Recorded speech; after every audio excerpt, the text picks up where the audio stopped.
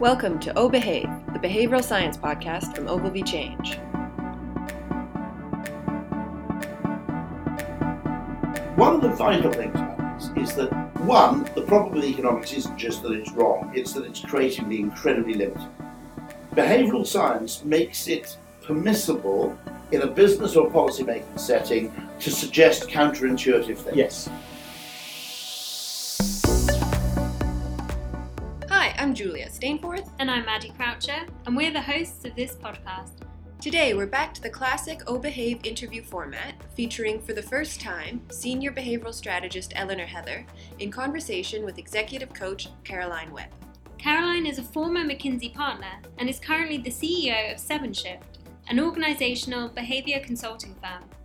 We're also delighted to say that Caroline will be speaking at this year's Nudge Talk Festival.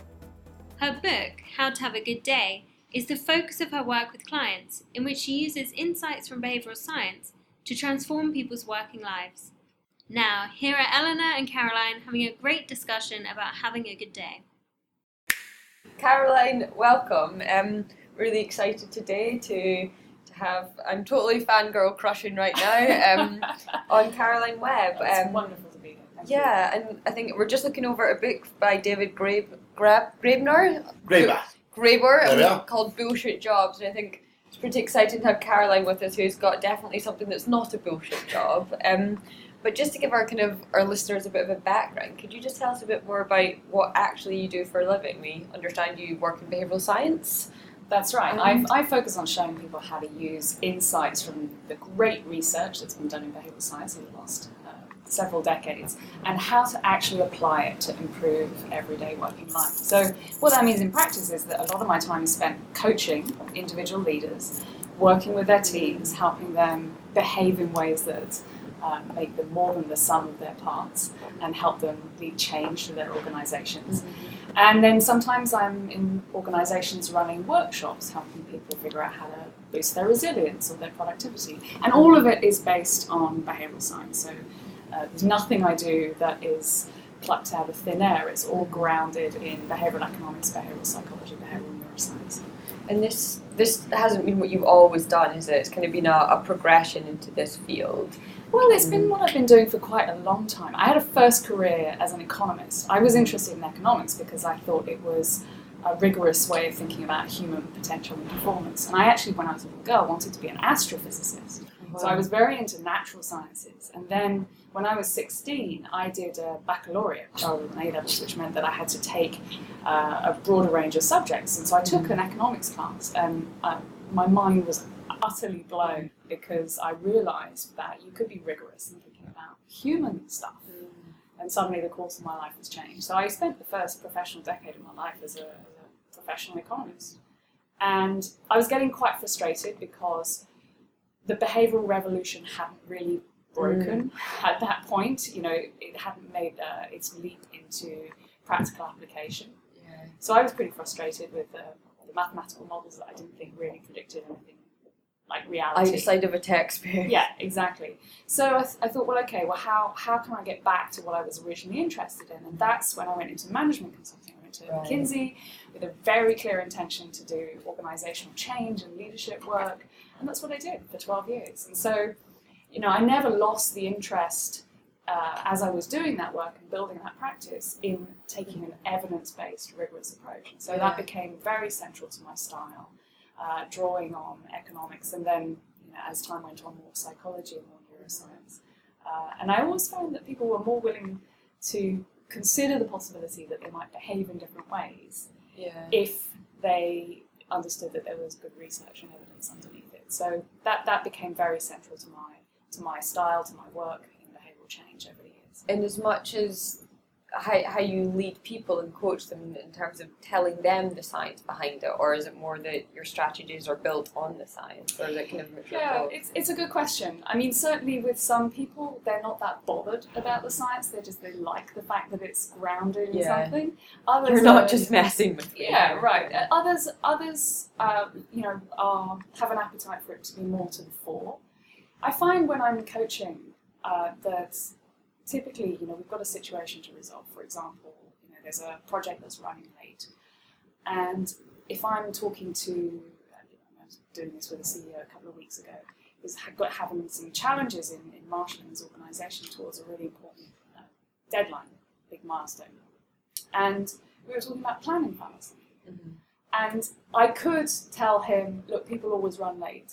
Or I could explain to him how planning fallacy works and the fact that our brains naturally aren't very good at taking averages. We just take the shining example of the one time we achieved the thing in 2 days as opposed to a week.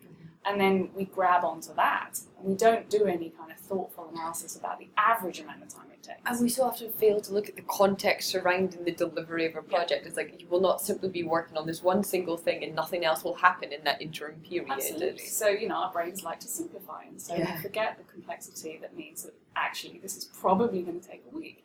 And so, could I talk to him about the fact that this is just, reality? Yes. But it's helpful to actually explain why it's happening, because then he doesn't judge the people that work for him. He understands the mechanism, understands the really human thing to underestimate the amount of time it takes to get something done. And then it's much easier for him to understand the right way to go to people and say, okay, this is likely to take longer, and to explain a little bit why that is. So it makes him a more empathetic leader, it makes him a more effective leader if he understands some of the science behind it. And is it so, you've mentioned that you can consult with some of the world's biggest firms and biggest organisations, often working with the kind of CEOs and the higher level leaders. Do you ever get to work with the kind of people on the ground effectively, or is it a kind of trickle down approach that maybe you could give us a kind of behind the scenes or a day in the life example of, so we can understand what it is? I do work a lot with senior people because as an individual it gives me a chance to potentially have a lot of impact. If I can help a leader be at their best, then obviously that can have an impact on all of their staff. But I also love going deeper in an organisation, and that's where the workshops come in. So for example, I've run a couple of workshops for different parts of Google. One team was really struggling with the fact that they're all located in different parts of the world, and they're really stretched. They're doing something that they really care about, and so they're overworked. And they don't want to lose the sense of passion for the work, but they do need to find a more effective way of working. So they wanted a half-day workshop on how to manage overload more effectively. Another part of Google, the issue was that they had they've got the salespeople and they've got the engineers, and they're quite different cultures, but they're only successful if they really come together. And how do you help people with different perspectives have good conversations in a way that doesn't make either side defensive? Half-day workshop on that. So it really depends on the challenge, but the common base is the behavioural science research that informs a lot of this stuff. And so you mentioned that when we were speaking beforehand, before we came on, that you do a lot of kind of in-depth interviews with people beforehand to kind of get to the crux of what the challenge is, whether that's maybe through workshops or whether it is through interviewing. How do you determine what the behavioural challenges are and what strategies and behavioural science principles, and I guess the tools and techniques you have in your book, should apply? So that's part of the fun of it, is working out how to help someone. There was someone who I'm working with right now who came to me, and the idea was that she had a problem with confidence. Mm-hmm. It turns out you just ask a few questions and you get below the surface, and it turns out it's actually a question of enjoyment and sense of purpose and meaning in the role, and a question of whether she's having a sense of satisfaction from small victories, or whether there's just nothing going on that makes her feel good each day. And so that is a good example of where asking the right set of questions to get below the surface means that you uncover the right problem to solve or the right opportunity to chase.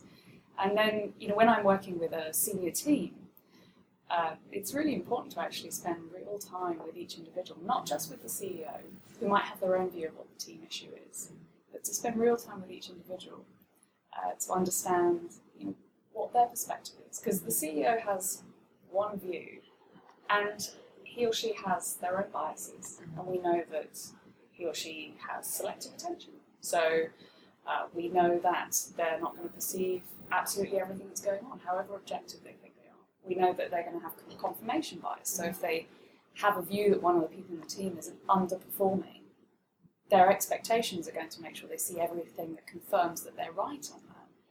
And so it really helps me to get into depth with each individual to really understand what's going on with them, so that I can then help the CEO be the best leader they can be in bringing the team together. I mean, last week I was 3 days with a leadership team in Austin, Texas, going quite deep with the group to help them figure out how to work together more effectively.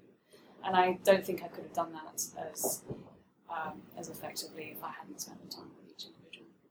And has there been any person or organisation whose behaviour you find particularly challenging? It's maybe even question, oh my god, you can't ask me that. A behavioural science approach is not going to work. This goes beyond standard principles, or we need legislation here, or just been really challenging. I will say. Or what type of behaviour maybe that was.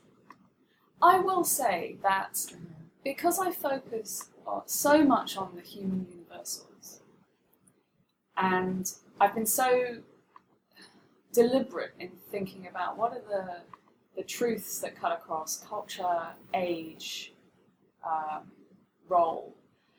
I've got to a kind of core set of things that translate into just about every setting. So I know it sounds kind of perhaps loose to say it, but I've never seen these principles not play out as you would expect. So even the most people who have come to me, for example, in the middle of a really difficult conflict situation, and it seems utterly unresolvable. It turns out that if you understand that people don't think as clearly when they're on the defensive, there's less activity in people's prefrontal cortex when their brain is perceiving any kind of threat, and a threat can be as minimal as something which feels like it's challenging someone's sense of self-worth or social standing. So it could be being interrupted in a meeting or being left off an email chain.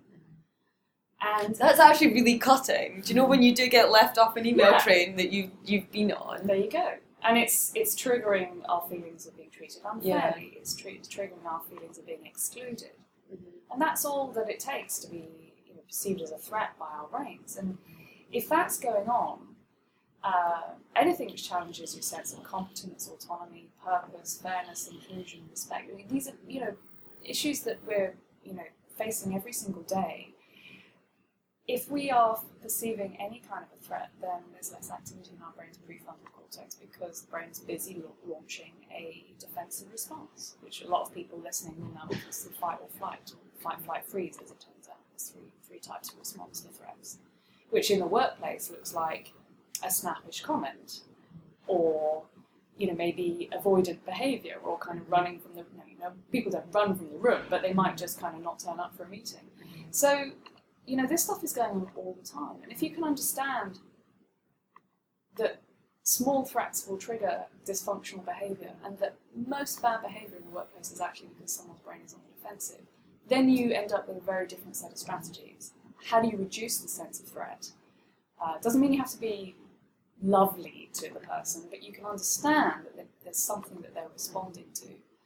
What is there that you can do to boost their sense of self-worth or social standing that will take them off the defensive and make it easier to have a conversation with them. And so that's the sort of thing that I work on. It's probably the issue that I work on most with people, is how to have difficult conversations without putting other people on the defensive. Oh, that's so interesting, especially in some of the biggest organisations, I imagine. Yeah. But can it bring us around to the thought of, what is the future of the workplace? So, small question. Yeah, but thinking about, okay, so what is the future? But thinking about if we're spending so much time trying to resolve, say, these conflict situations, or us from developing defensive mechanisms and tapping into that. But as we progress more and more towards, I guess, automation of jobs and kind of technology being potentially the future, surely we're going to be in more and more of a threatened place, or there's going to be less need for engagement in the workplace. And just be interesting to think, how would behavioural science, or how does the work that you do play out in that area? Well, my take on the future of work is that as more and more of the basic automatable tasks are automated, you have to think about what's left to human beings. What is it that we are uniquely good at, uniquely placed to do well?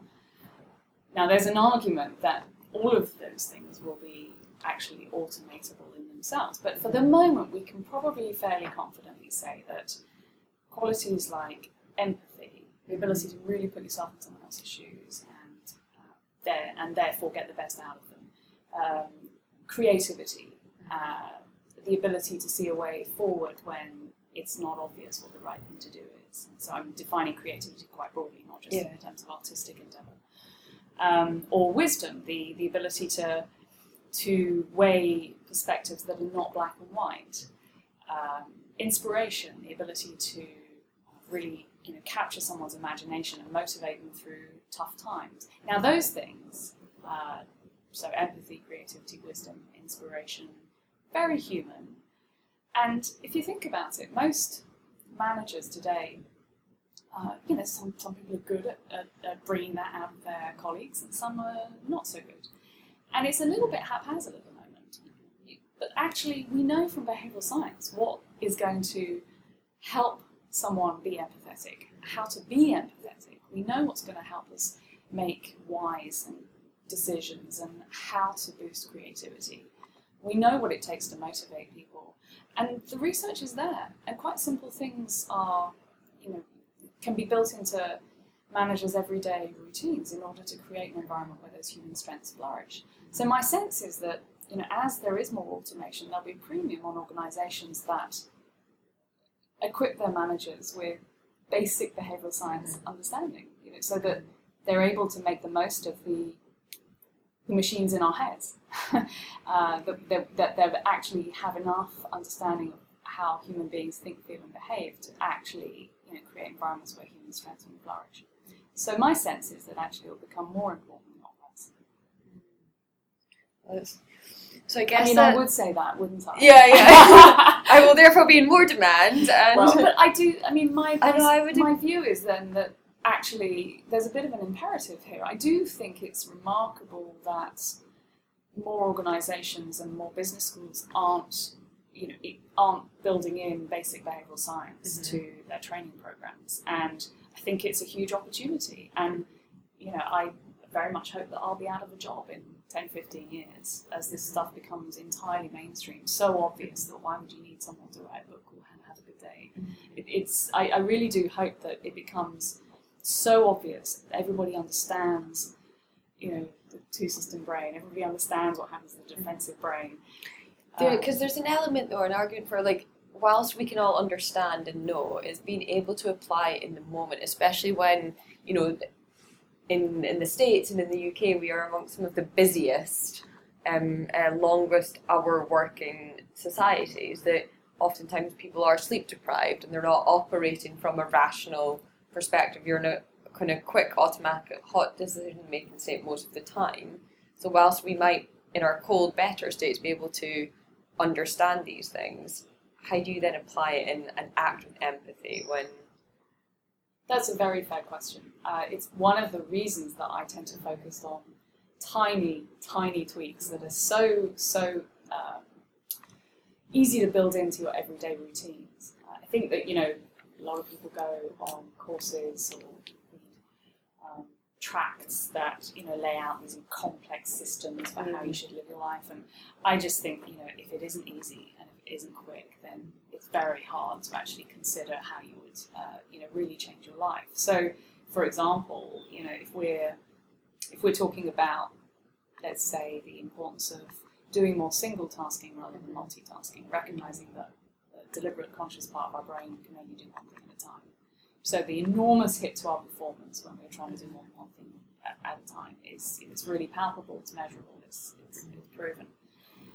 So you can't say to people, okay, well, just go offline then. Yeah. Right? That's not realistic. Just get more sleep. Right, right. But you can say, okay, what would it take for you to get 5 to 10 minutes more good quality thinking time? What would it take for you to ring fence that time? Who would you need to tell? What email would you need to send? What would you need to put in your autoresponder? If you can get very, very practical about the small changes that will make a disproportionate difference, then I think you've got you've got a chance of making a real difference. And one of the small tweaks, I suppose, that you mentioned in the book that I really love is the difference between setting an approach goal versus an avoidance goal, and just that as a small kind of reframe of what you're trying to achieve. And I've noticed myself, especially when I am really tired, it's something I can still do, and it kind of just reframes the way you're approaching something. Right. Or there's implementation intentions. While Yeah. we're talking about goal setting, the fact that if you are clear on what your when then, as I call it, so when this happens, then I will do that. You know, when I'm standing in front of the lift and it's less than 5 floors up that I need to go, then I will take the stairs. Way more likely more likely to actually do it than if you just say, I should get more exercise. More you can be specific, the more you can set small achievable goals, and the more you can be deliberate in defining cues for you to do that new behaviour, you're I mean, studies suggest 300% more likely to achieve your goals. So, that's kind of useful. So thinking about, I guess, the automation of everything, or doing yourself out of a job almost, if we become more mainstream with behavioural science, if you were to do a behavioural principle or a bias, if you were to do that out and design that out of a workplace, if there was one bias you could get rid of, what would it be? Well, I'm going to cheat because I'm going to say selective attention, which is actually a mega agglomeration of just about every bias. Just accepting that you don't see or hear everything in your field of vision or in your environment, that you think you have an objective handle on what the truth is. You really don't. You only perceive part of what's going on. I think people would be so much more humble in disagreements. I said that this was due on Friday. No, you didn't. Well, maybe you did, maybe you didn't. But actually, just understanding there's a possibility you're not right. Yeah. Or that maybe you were right, but there was some reason that they didn't perceive what you said in the same way. It's it would reduce a lot of tension in workplaces and probably in families too. And probably gain back a lot of time that you spend scrolling through your email thread to be like, I'm sure, I know I did that. But it also reduces a lot of personal stress as well if you understand that you may have missed something. I mean, how many talking of scrolling through emails, how many times have you been in a slightly bad mood and you've read an email and you thought, this is terrible, this person's awful, and you're about to kind of write this, you're banging on the keyboard and you're kind of writing this email back to them, and then maybe there's just enough of you that remembers the existence of selective attention and the way that whatever's top of mind for you will then drive where you put your attention. So if you think you're in a bad mood, then you're more likely to see things that confirm you're in a bad mood, that you're right to be in a bad mood. And then you save your email to draft, and then you come back to the original email the next day and you realise, oh, it wasn't as bad. I remember missing a whole paragraph in an email that I thought was outrageous. It was actually from a plumber. I mean, this stuff, affects all of our lives, right? In all the corners of our life. I thought, how outrageous that you wouldn't acknowledge the fact that you did he did the work in the wrong bathroom, or 2 bathrooms, and he was supposed to replace a tap, and he replaced the tap in the wrong bathroom. And I was quite annoyed about this. I think that's fair to be annoyed about. I'm not saying it wasn't right to be annoyed, but in the email that he wrote back, I thought he hadn't acknowledged the error. And I then reread the email later in a cold state and realised that he had. I just skipped the whole paragraph where he said, I'm sorry. And why? Because I was in a bad mood about the whole thing, and therefore my brain made sure that I saw things that confirmed I was right to be in a bad mood. So you probably know the studies yourself. There's studies that have been done with, if I have a group of you and I split you in half and I give all of you a test to see to get people into the right frame of mind, and then I put half of you in a bad mood by telling you that you failed the test, and then I give everybody a neutral description of an individual, and I ask you to tell me how likable this person is. The people who weren't told that they failed the test think this person is perfectly likable. The people who were told that they failed the test, because they're in a bad mood, perceive this person as less likable. this is it's pernicious. This is really deep and it's pervasive. The fact that we are, always perceiving things in our own image, as it were. And do you find that these kind of human universals are true across cultures? Because you work a lot in the States as well as the UK. Or do you find that the strategy you employ in the way a behavioural science principle might play out differs? Just thinking recently there was some research on like the reverse ego depletion, where in India willpower is it's not depleted over the day, whereas in the UK we have this perception that willpower is waning. Well, ego depletion is a very tricky area of research. Yes, yeah. So, I think that we're still trying to figure out exactly how willpower works. It's more in, I guess, the cultural differences that might influence how people approach or respond to. Well, I do try to focus on research that seems to have been validated across cultures and across contexts. And in fact, when I was writing my book, I was so very, very concerned to make sure that it wasn't just an American book or a British book, that it really did speak to different cultural contexts. And I have worked across the world, so that helped. I really made sure to do interviews with pockets of the world where I'd done a bit less work, just to check that the ideas still resonated. So I think you're absolutely right. The principles that I focus on do seem to be universal.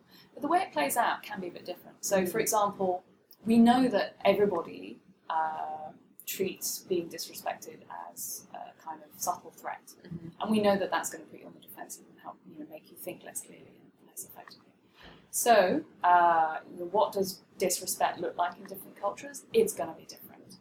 In a hierarchical organisation, there may be more sensitivity to the sense of status that's been given to the most senior individual.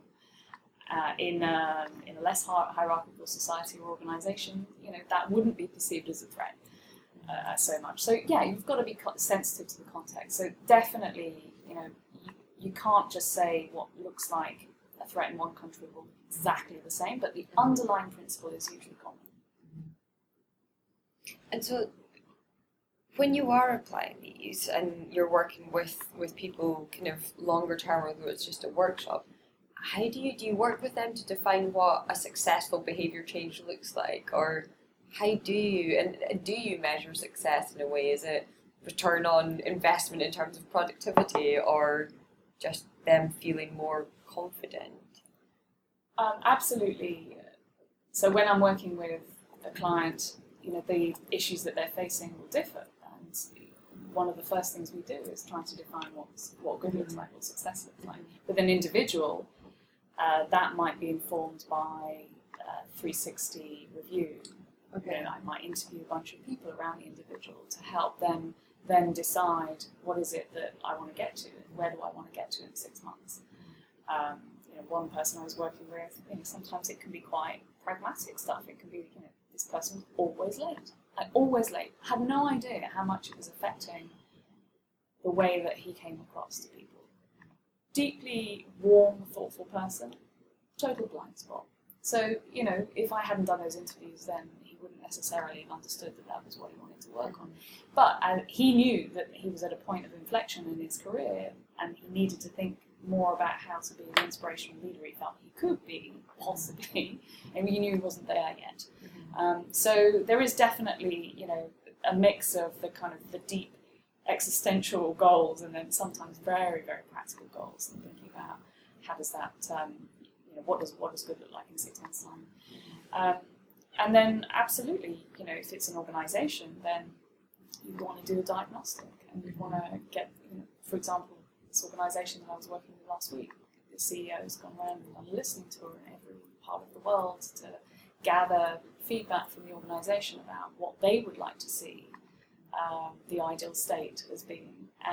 I did all the interviews with the senior leaders, and then we put that together, and to the extent I can, I let people figure out what the themes are for themselves, because the more that they own the sense of direction for the work that we're doing, we know the importance of autonomy. Yeah. We know that people value things more if they've had a chance to shape it and create it. So we know that from the research. I'm very, very keen to make sure that people decide for themselves what their goals are, albeit with some some shaping and some input from me.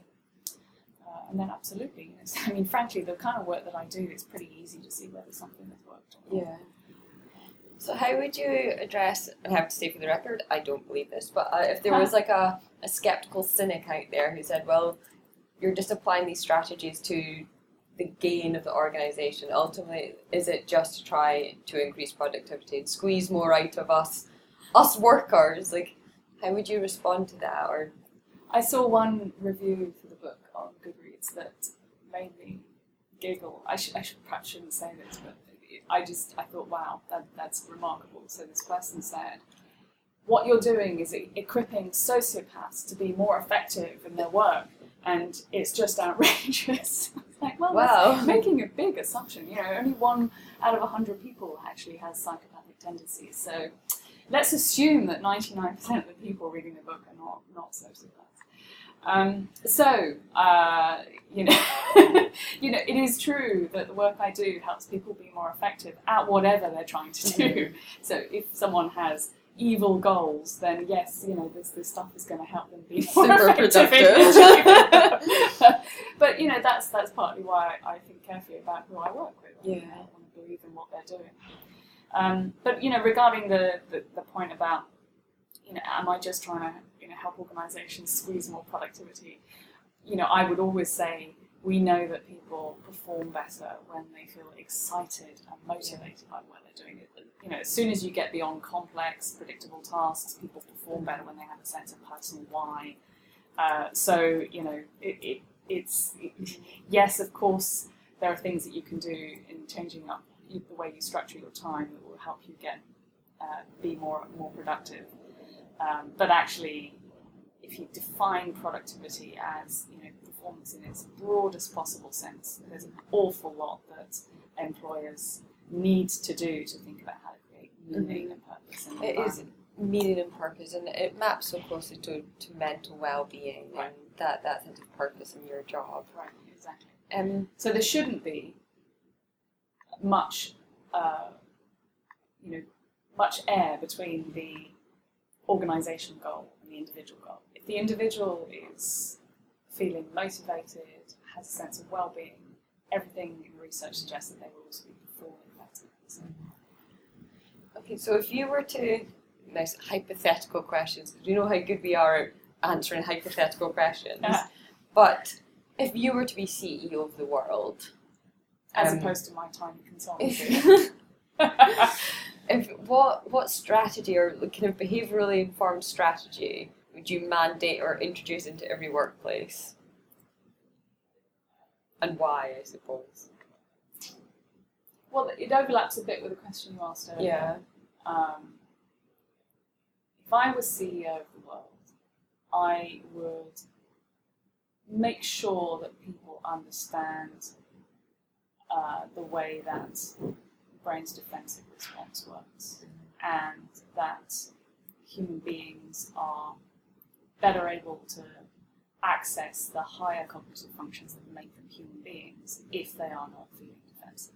And that has huge implications for all sorts of things. But the thing is, the moment I say that, I say, but it's also two-system brain. I don't understand two-system brain. So, there's a reason why I pulled out, 3 big themes in the work that I do. So I had originally a longer list, but that was all I could pare it down to, was mind, body, loop, two-system brain, and discover, defend. So that's a cop-out, right? No, it's good. And it links nicely to the kind of question I wanted to ask as well. It's like, and not to put you on the defensive, but if I was to shred your book, what one technique would you take out and save as the one technique, if you were to apply anything, you would do? The one technique that I would save if I could do nothing else, and in fact actually is the one thing I do when I do nothing else. Everything in the book actually had to pass through several filters. Is it replicated science backing this up? Is it cross-cultural? And also, is it something I do myself? So, I really wanted to walk my own talk. So, I do generally do the things that are in the book. But the one thing I absolutely always do every single day is to end the day by looking back at what was good in the day. And there are all sorts of reasons why that is a good thing to do. we know that we've got imperfect attention. We can't pay attention to everything in the world. So, we know that we're only going to notice a certain proportion of what's good. We know that if we're in a good mood, we're going to notice more good things. So it's a very nice thing to do at the end of the day, because it's a good way of putting yourself in a calmer, happier place before you try to go to sleep, sleepers. We also know how the peak end effect works, so we know that we're disproportionately influenced by the way something ends as well as its most intense moment. And so it's a nice way, if you've had a crappy day, to make sure that the way you remember the day, you're sort of pulling up the average if you end it on a high note. And if you're trying to think about, what were 3 good things that happened today, and it really wasn't a great day, it doesn't matter if it's just really tiny things that you remember. So it really, it starts to shift the way you remember the day, and the way you remember the day is ultimately the way you feel about your life. So that's really lovely, and I suppose that's a good note to end on. Thank you, Caroline. Thank you. If you want to hear more from Caroline, she's on Twitter @CarolineWebb, and her book, How to Have a Good Day, is available from most retailers. We'll link it in the description too. We are active on Twitter @OgilvyChange, and if you feel like reading slightly more, we post regularly on different topics within behavioural science at our blog o-behave.tumblr.com. And as always, we'd like to thank Sound Lounge, enabling advertisers to use music in more powerful ways, and Julian Goodkind for managing the music for this show. Thanks for listening.